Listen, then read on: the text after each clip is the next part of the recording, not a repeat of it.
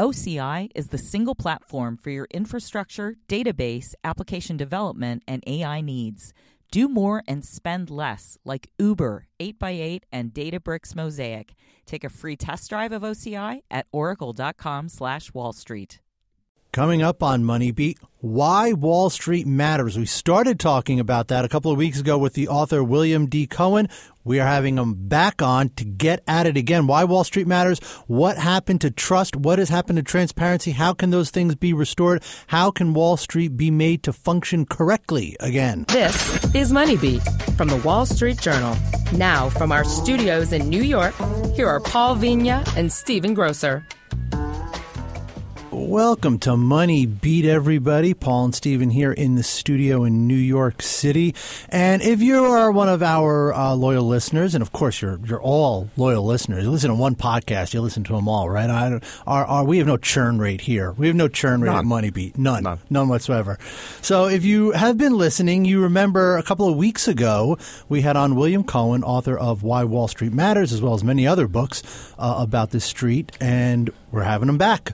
So, William Cohan, welcome back. Great to be here. Thank you for having me back so soon. I really appreciate that. Well, we had to because as we never answered the question. Right, because we actually got right. The first podcast, the entire first podcast was really just kind of explaining why this question is important. We never even got to really get into the answer of it, though. Yeah, I mean, we just sort of had an enjoyable conversation, and then at the end we're like, oh, wait, we have a minute left, and we haven't got into the main point of the podcast. So we had to have you back. So, yeah, like, why does Wall Street matter?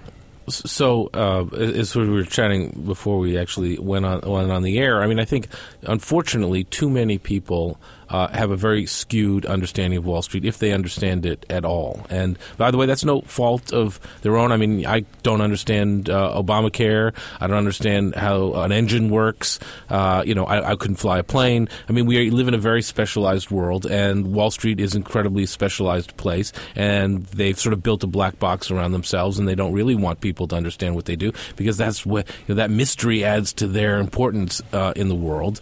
But in fact, Wall Street is what I call the left ventricle of capitalism. It is right there, at the center of capitalism. It's what, the ability to take capital from people who have it, people who incredibly, and it's an incredible thing, put their money in the bank every day and have the faith that it'll be there when they want it to take it out. That's so-called fractional banking system. And it's an amazing idea. I mean, it's an amazing, mind-blowing idea. Like money is an amazing, mind-blowing idea, the fact that we put our faith in money. But the fact that we put our faith in these banks, that's why big commercial banks look so imposing and impressive, because they have to have this image of stolidity so that when you go in there, you feel like, okay, this thing's going to be around for a while. It's not going anywhere. If I want my money when I come in, I can get it. Of course, we know what happens when everybody tries to get their money out at the same time. That's a big problem, a big flaw of fractional banking. But otherwise, that's fine. And I think that then what happens is all these people who save their money or put their money in the banks then take that money and lend it out to people who want to borrow it for expanding their mid or big-sized businesses, or to hire more people, buy more plant and equipment, all the things that we expect and we just totally take for granted that these companies do to grow their businesses, hire more people, and pay them more. And all of the products and services that we just utterly take for granted, everything from pickup trucks to Google to Facebook to widescreen TVs. And I'm not just talking about toys, right, but also food and gasoline. Anything that we just literally take for granted would not be possible without Wall Street. In the book, you sort of take us through Apple and the importance Apple played, or Wall Street played in the creation of Apple, which is now the world's biggest company. Right. And it would not literally be possible to have an iPhone in your pocket, which has incredible computing power. I mean, it has literally changed the face of the world, right, and 1 billion of these things have been sold. I mean, if you think about it, there's, 8 or 9 billion people in the world. 1 billion people having these things is an amazing thing. And not just people in wealthy countries have iPhones. I mean, they're ubiquitous. And it's not just iPhones. Of course, it's the whole mobile platform. And if you go back and look at the history of Apple and you read the S1, which I did for readers, so they don't have to do that,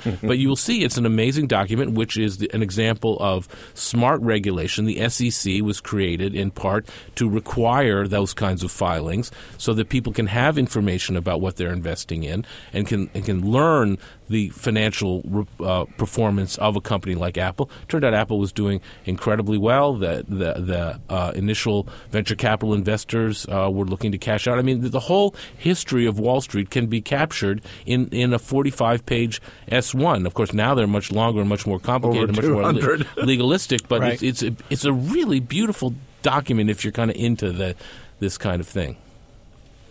One of the other things I think that also gets lost is, and you saw this in the Goldman hearing on Abacus, and for me stuck here actually live blogging that back. It's seared into your memory. Well, yeah, it's seared into you're my going to have to. Some people might not. So remember Abacus was Goldman got fined for creating a product and then synthetic CDO. Synthetic CDO. A credit default obligation. Right. And right? Isn't that what it's? No. Collateralized debt. You're right. I'm mixing up my thing. Collateralized debt obligation. Right. And the Permanent Subcommittee on Investigations, led by Senator Levin, had a day-long hearing. Right. My favorite part of which was they put Lloyd Blankfein, I think it's 7 o'clock at night. Yes. And they proceeded to basically debate market making, and that's what I wanted to get into, because that sort of also gets into the Volcker rule and all that, and it's a gray area, but the importance of sort of market making into Wall Street and providing liquidity that then filters out into corporate America. Well, they were literally. I mean, that was an example where they were literally talking two different languages. Yeah. I mean, they were talking past each other.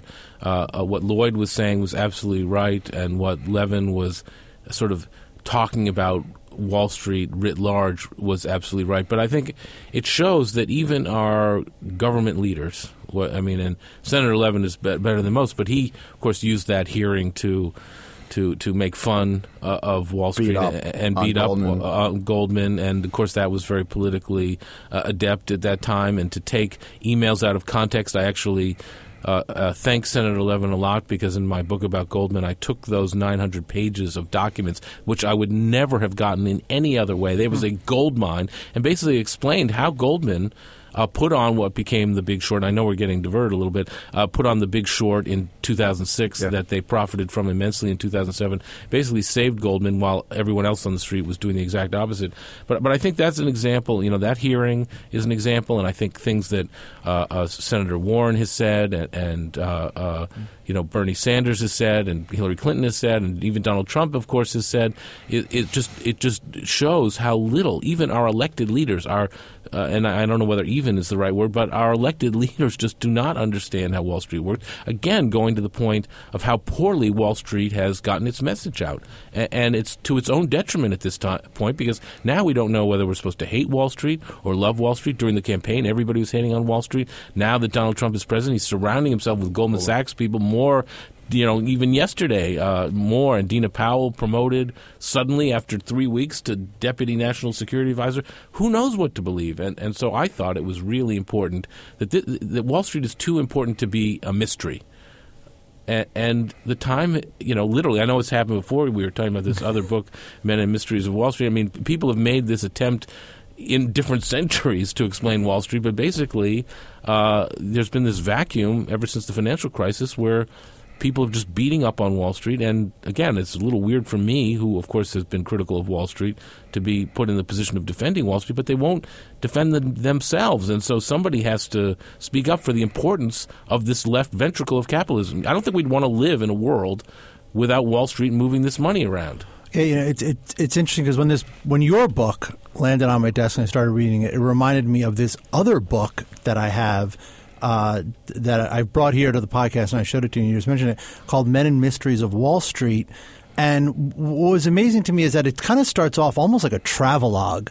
It was first published 1870, and it is literally an explainer on what Wall Street is at a time when You certainly didn't have mass media like you have today. You didn't have mass education. Most people, if they even heard of Wall Street, they had no idea what it was. So the book is literally explaining everything about Wall Street, how it operates, what banks are, what trading is, what the stock exchange. I mean, it describes how the stock exchange physically looks, because back then people didn't even physically see. You didn't have CNBC. You didn't see the stock exchange. But then at the end of it, it starts talking about the speculations, the panics, the crashes, all the things that get people furious about Wall Street. And by the end of the book, you realize it's an apology for Wall Street in the old Greek sense of that word, which is a defense.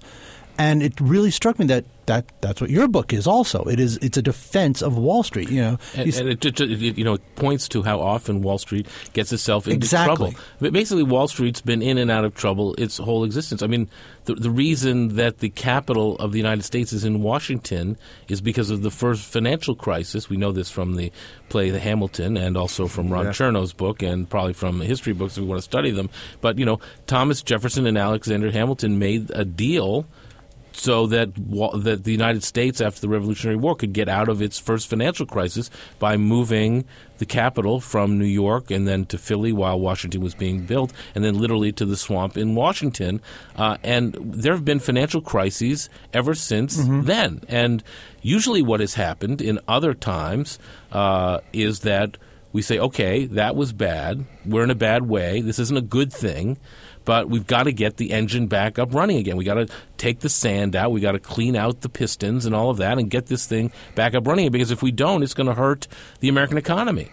And in 2008, I think we sort of forgot that, and I think it's because everyone was really angry at Wall Street. There was a lot of bad behavior that the Justice Department did not prosecute. They gave Wall Street a big-time pass, and there was a vacuum, and into that vacuum stepped the regulators who decided to throw sand into the beautiful machine instead of cleaning it out, and I think that was a mistake, and maybe we have a little bit of a corrective coming now. Let's take a break.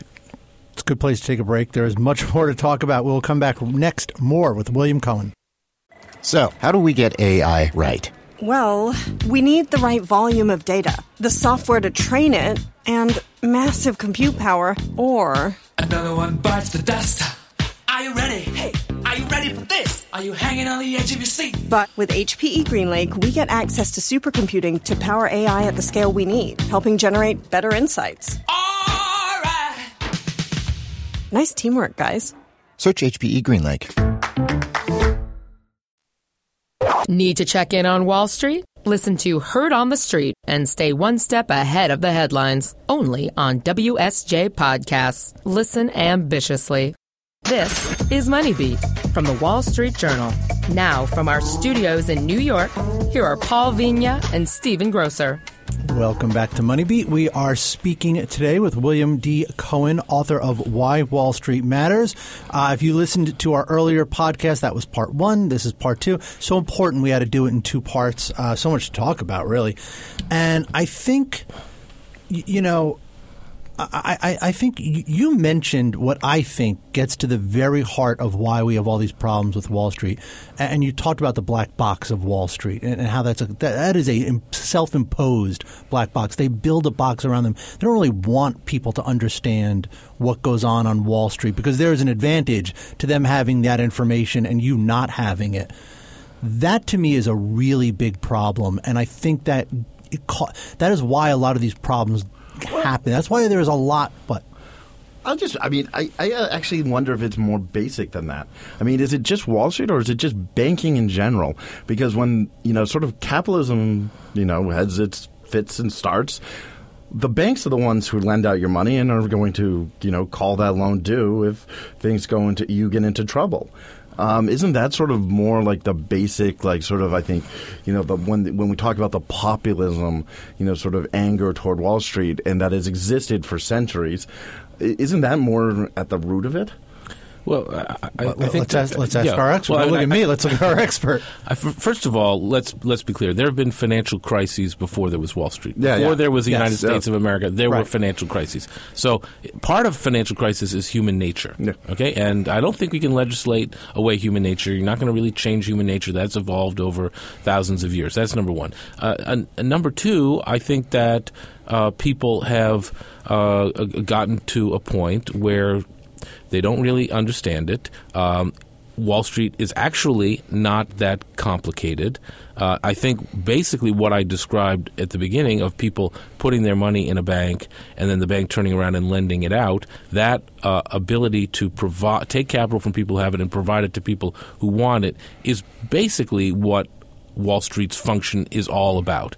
And it gets more elaborate from there, but it's not that complicated. I also think that, financial crises, sometimes Wall Street causes them. Sometimes Wall Street does not cause them.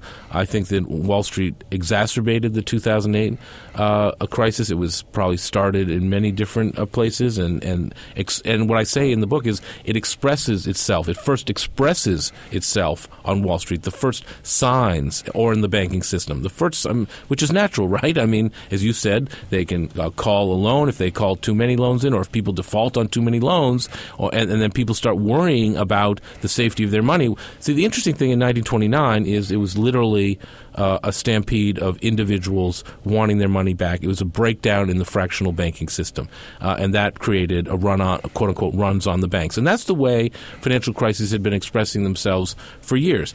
In 2008, it was very different. After Roosevelt created the Financial Deposit Insurance Corporation, and people's deposits now are insured up to $250,000 per account. Individuals weren't panicking in 2008. That wasn't an individual panic. What that was an institutional panic. All the institutions were freaking out because they have a lot more than $250,000 at risk, and they were worried about getting their money out. They were worried that Bear Stearns was going to go under, and that then they were worried Lehman was going to go under, and Merrill was going to go under, and they all those people who provided short-term financing, overnight financing to these banks, to these Wall Street firms, said, forget it, your credit's no good anymore. And that was literally the liquidity, the lifeblood of the financial system being the plug being pulled away from the wall. And also, there's also a difference, too, because we talk about financial crisis.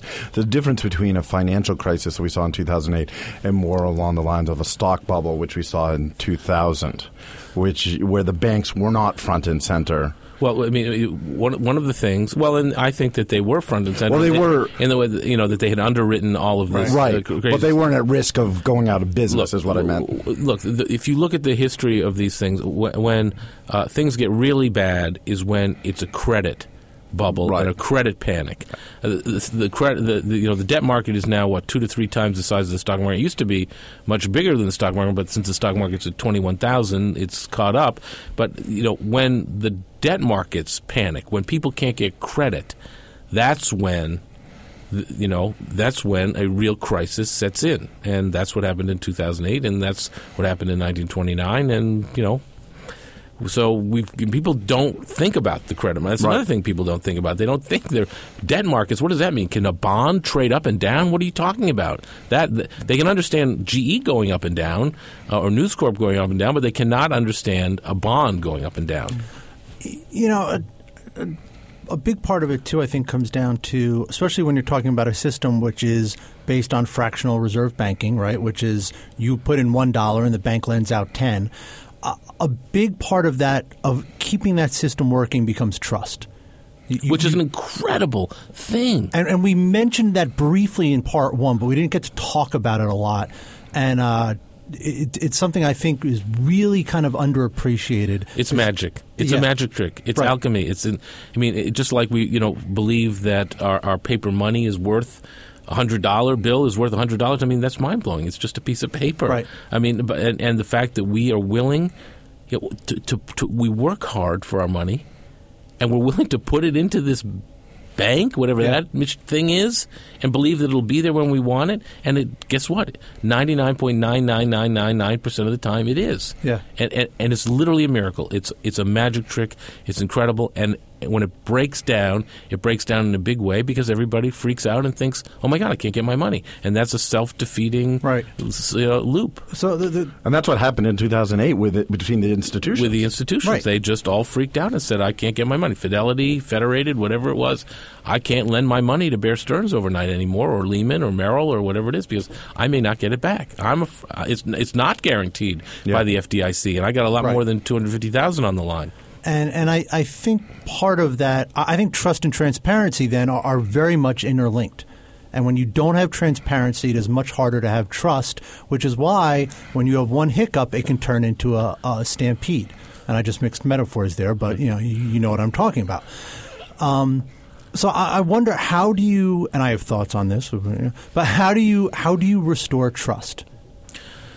Well, I mean, I think Wall Street has done itself no favors after 2008.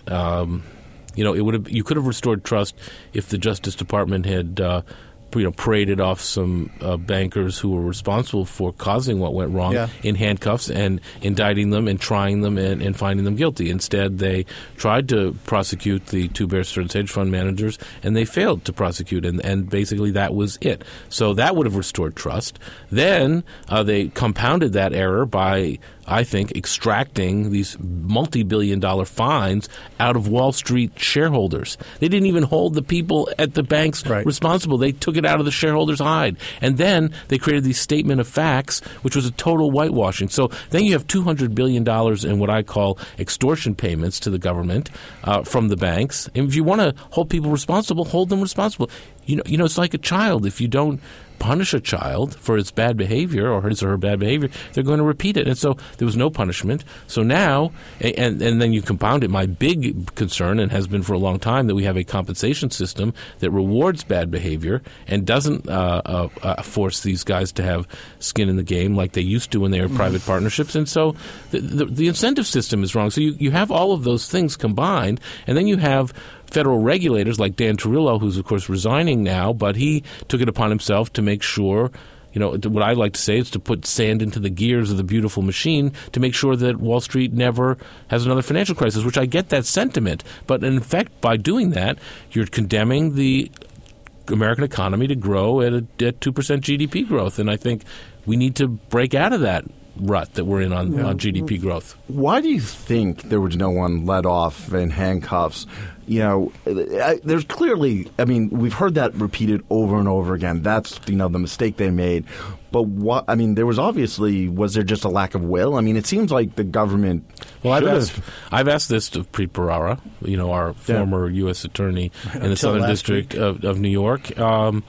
And I've written about him a few times, and I mean, in my book about Bear Stearns, which sort of carefully documents what happened at Bear Stearns and where it went wrong, including at the hedge funds, starting with the hedge funds, and there was clearly wrongdoing that they knew of. There was clearly, according to emails that I saw and included in the book, and memos that I saw and included in the book, there was clear intent for these guys to, I think, deceive their investors. And the Eastern District of New York, which prosecuted that case, not the Southern District, didn't. My book came out before that prosecution. They could have easily taken the information in that book. They didn't. They chose to prosecute in a different way. Good for them. That's their job, and they failed in that prosecution. I think after that, between that and the Holder memo, which basically the Justice Department said we have to be careful in prosecuting corporations, that chilled the whole thing. I was going to say, Holder, he said it in in congressional testimony. I don't know if he really intended to say it, but he came out and said it. He basically said we are afraid to prosecute the banks because we're afraid of upsetting the system. And that goes back to a memo that he wrote in 1999, I believe. So, and his deputies said the same thing. And so you sort of have this overarching feeling that if you prosecute institutions, you're risking Arthur Andersen effect, and they didn't want to, which, of course, the accounting firm that went out of business. And so I think that instead of justice, you had extortion, and you did not have any reprimanding for their bad behavior and no accountability, and now you have an incentive system that hasn't changed. Also, you still are rewarding bad behavior. The idea of a functioning capital market is risk and reward, and if you take a risk, there's a reward. But if the risk blows up in your face, there has to be you have to suffer the consequences, which is you lose your money. Nobody who took the risks lost their money. We socialized the risks and privatized the gain. That was what was said at the very first hearing, the Senate hearing in the Bear Stearns investigation. I think it was Chris Dodd said that. You're socializing the risks and privatizing the gain. Well, that just is unacceptable. That has to change, and nobody's talking about that. Dodd-Frank didn't do that. Volcker Rule didn't do that. We're not Donald Trump talking about repealing all that. Doesn't do any of that. I mean, you're begging, you're rewarding very smart people for taking big risks with other people's money, and guess what? That's exactly what they're going to do, and they're not going to stop doing that until they get punished or held accountable for that. Now, we talked about this a bit in the previous podcast, but get into how you would change, because this gets to this is about compensation. What you would do to change compensation so that you would sort of flip this dynamic. So, again, I'm not suggesting anything that hasn't already been done. If you look at the history of Wall Street, let's say from 1789, for instance, to 1970, that's a long time. Okay, that's nearly 200 years. In those first 200 years of Wall Street's existence, they were all small, undercapitalized private partnerships. Partners literally became partners by having their money in the firm, their own capital at risk every single day. And basically, before they became limited liability corporations, they also had their full net worth on the line. So that is the DNA of Wall Street, right there, getting rewarded for taking prudent risks with your own money. In 1970, as I talk about in the book, DLJ came along, great firm, everybody admires and loves DLJ, Donaldson, Lufkin, and Jenrette. They decided to flout the New York Stock Exchange rules, and Dan Lufkin went to his first New York Stock Exchange Board of Governors meeting with an S-1 in his hand that DLJ had just filed. That was against the New York Stock Exchange rules. They got the New York Stock Exchange to change the rules, and DLJ went public, became the first firm to go public. All of them soon followed on, famously with Goldman Sachs going public in May of 2009. Even Lazard, where I worked, which was famously and proudly a private partnership, they went public in May of 2005. Goldman went public in May of 1999. And so, you have this whole dynamic on Wall Street changing. And so, to me, if you want to put that genie, you're not going to make Goldman go private again. That's not going to happen. There's not enough capital in the world for that.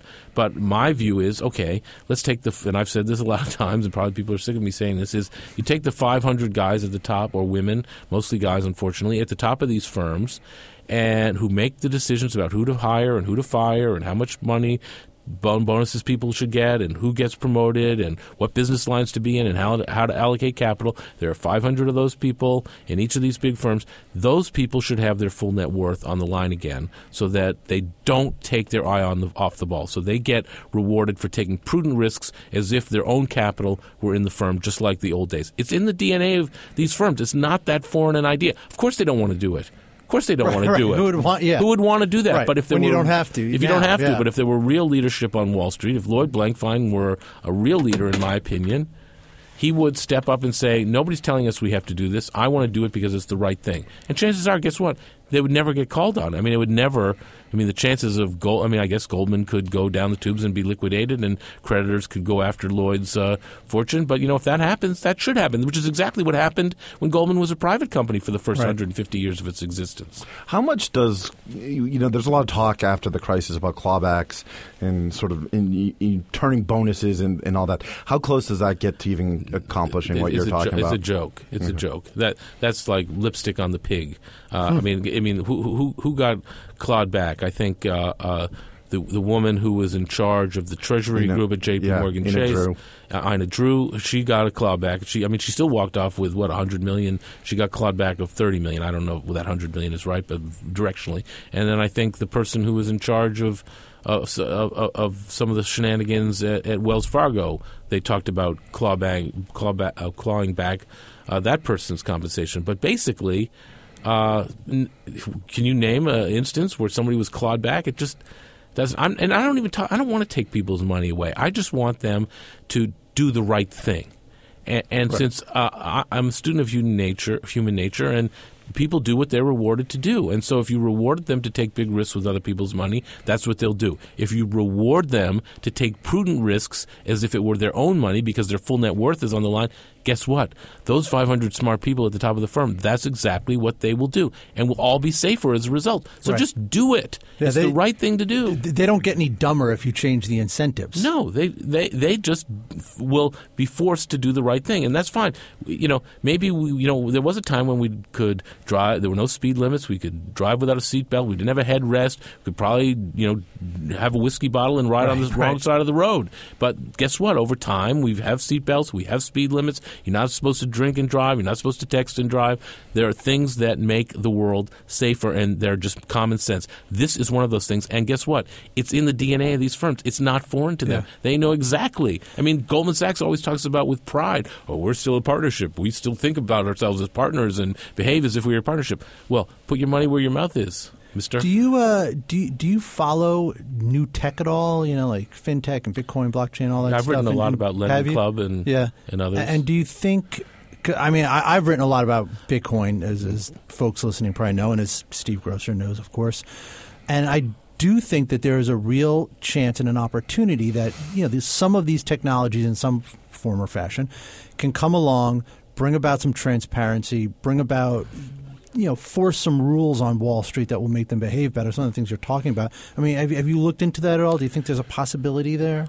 Well, I think there was a lot of promise, taking fintech first. I think there was a lot of promise in fintech as being a disruptor to the banking system and basically the banking system now after the financial crisis is an oligopoly, pretty close to being nearly a big monopoly.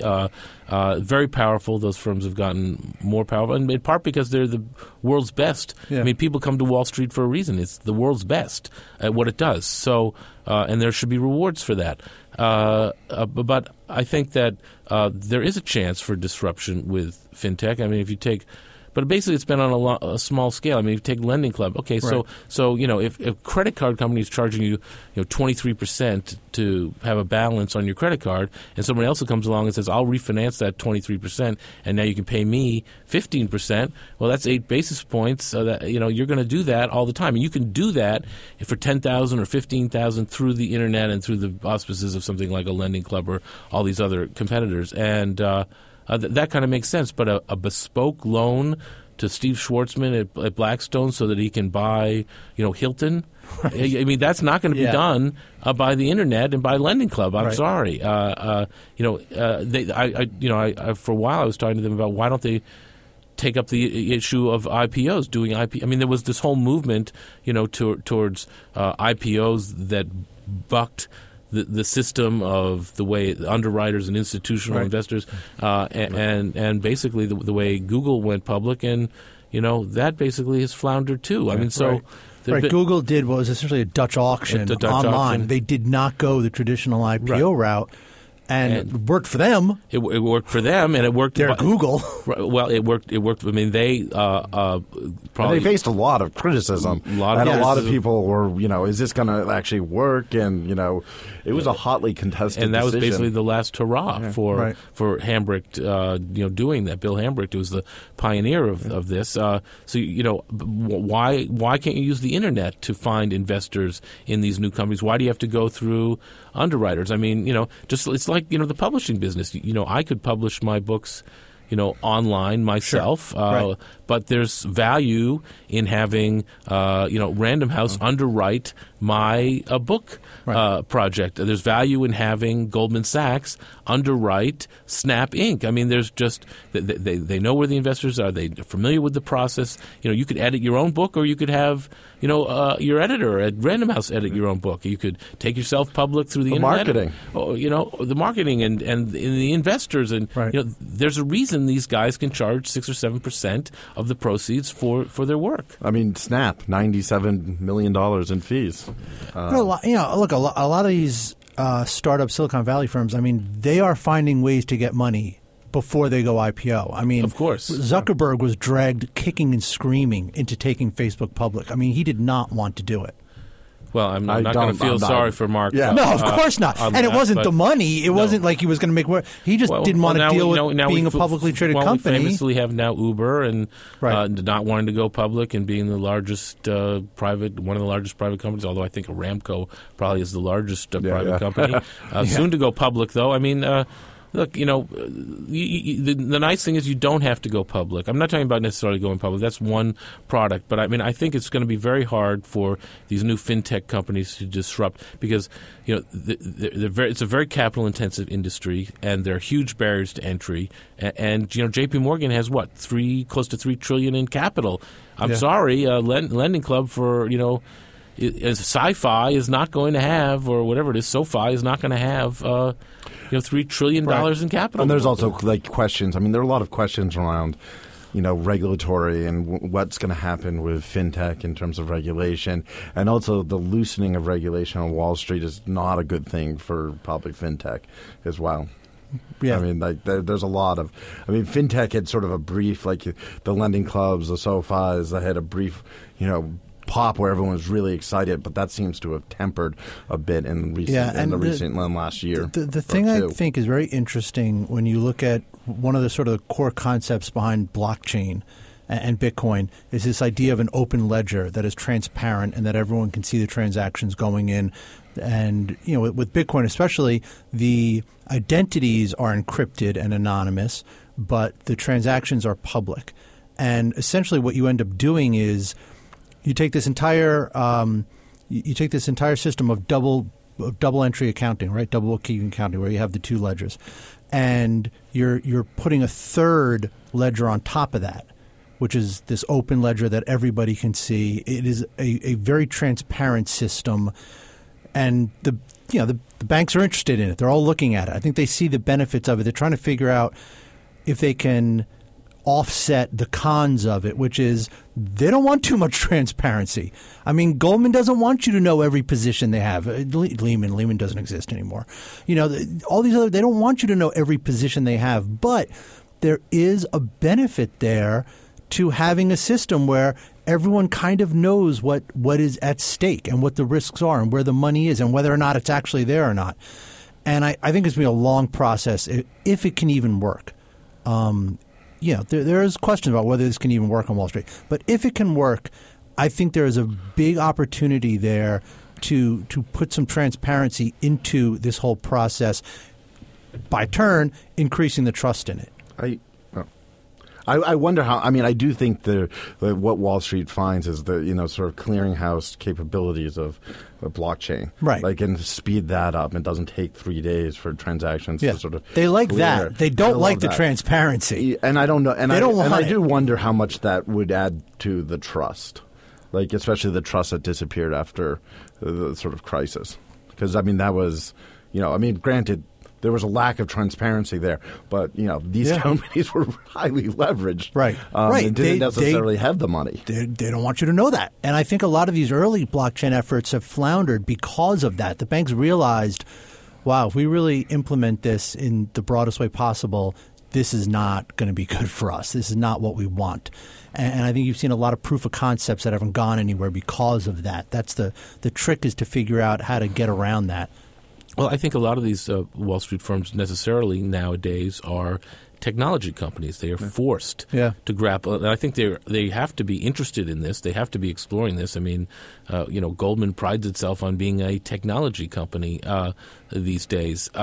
So, I mean, if there's something for them that they can extract and is a benefit for them, they will do it. If blockchain becomes useful to them, they will do it. Yeah. Obviously, price discovery is not their favorite thing. They want to control prices. Sure. They probably weren't thrilled to put derivatives on an exchange, but one of the reasons there was a crisis is because Goldman had marked down the value of its mortgage book well before the rest of the street, and then went to AIG and say, hey, these things are now worth 60 cents in the dollar. I had them insured with you through credit default swaps at 100 cents. You owe me money. Yeah. You owe me money. And AIG said, hold on, what are you talking about? Right. I have these Right. marked at 99 cents. And so that whole business of price discovery precipitated the collapse of AIG and that bailout of AIG that famously everybody is so still upset about.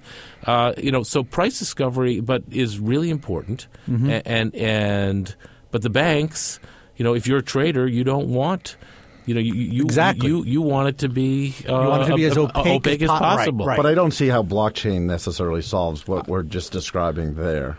Maybe I'm just not seeing it. It potentially can. Where can. one firm is like marking it at one price and another firm is marking it. Well, because you want to have a private book where you value the things. But that was the problem. Is a lot of these securities were not trading. No, they were liquid. They were liquid. So. But that's because they were saying there was no market for them. They were illiquid, but it wasn't like there were no trades whatsoever. Well, in a system like this, every trade you would see, you would know what the value was that you paid previously. One of the reasons there was no liquidity is because there was no integrity on it. People weren't willing to say what the securities were really worth, and then they didn't want to mark them down on their books because they were so leveraged that a 2% change in the asset, you're leveraged 50 to 1, a 2% change in the value of those assets wipes out your equity, and that's exactly what happened at Bear Stearns and Lehman and Merrill, and so of course they didn't want to do that. In this system, those trades, everybody would be able to see those trades. You wouldn't be able to say this is worth X if it's really only worth Y. You just wouldn't be able to keep that on your books because the trades are there. But the question even is if there's only one. If the trades don't happen, though, there could still be a huge disconnect between the valuations. Right, but there were trades happening back then. Goldman, famously insisted, mark-to-market firm, we will take the hit. They were taking hits in 2007, when everyone else was still showing these things at 100 cents on the dollar. They wrote them down and took the hits through their equity account. They were making so much money, nobody even noticed. Yeah. And then when everyone else collapsed, they were sitting pretty. Right. I mean, what Goldman did to get through the crisis, as I document in my book about Goldman, is an amazing story. It's an amazing story. And I have to thank Senator Levin for that because his 900 pages that he released that nobody ever went through but me is fascinating. I think we have to wrap. Probably. Yeah. I just looked at I didn't realize we've been on as long as we've been on, but well, thank you again. Yeah, thanks for coming in again. My pleasure. It was absolutely great. Yeah, it was absolutely great. William Cohan is the author. Why Wall Street Matters is the book. Listen, man, thanks for coming in. Really, really appreciated it. Thank you. So I have 15 minutes now to get my NCAA picks in. Oh, you do? Oh my God! You think you'll make it? No. Who's going to be your winner? I have no idea. I mean, I'm always a Gonzaga fan. Been for 17 years for no good reason. Follow it. Do you follow it? I'm a Duke grad. Of course I follow it. I always make the mistake of going, thinking Duke is going to do it again. See, I used to be, growing up, I was a huge Duke fan, with Christian Laettner and all that. Of course. And then I sat next to a few graduates of Duke. You couldn't stand them anymore. They're like the Yankees. Everybody loves to hate them. Yeah. All right. We'll leave it there. Maybe you'll have time, Grocer. William Cohan, thanks for coming in again. Everyone, thank you for listening. Hope you got a lot out of it. I'm sure you did, and we'll catch up with you very soon. WSJ Podcasts. Listen ambitiously. This message comes from Viking, committed to exploring the world in comfort. Journey through the heart of Europe on an elegant Viking longship with thoughtful service, destination-focused dining, and cultural enrichment on board and on shore. And every Viking voyage is all-inclusive, with no children and no casinos. Discover more at Viking.com.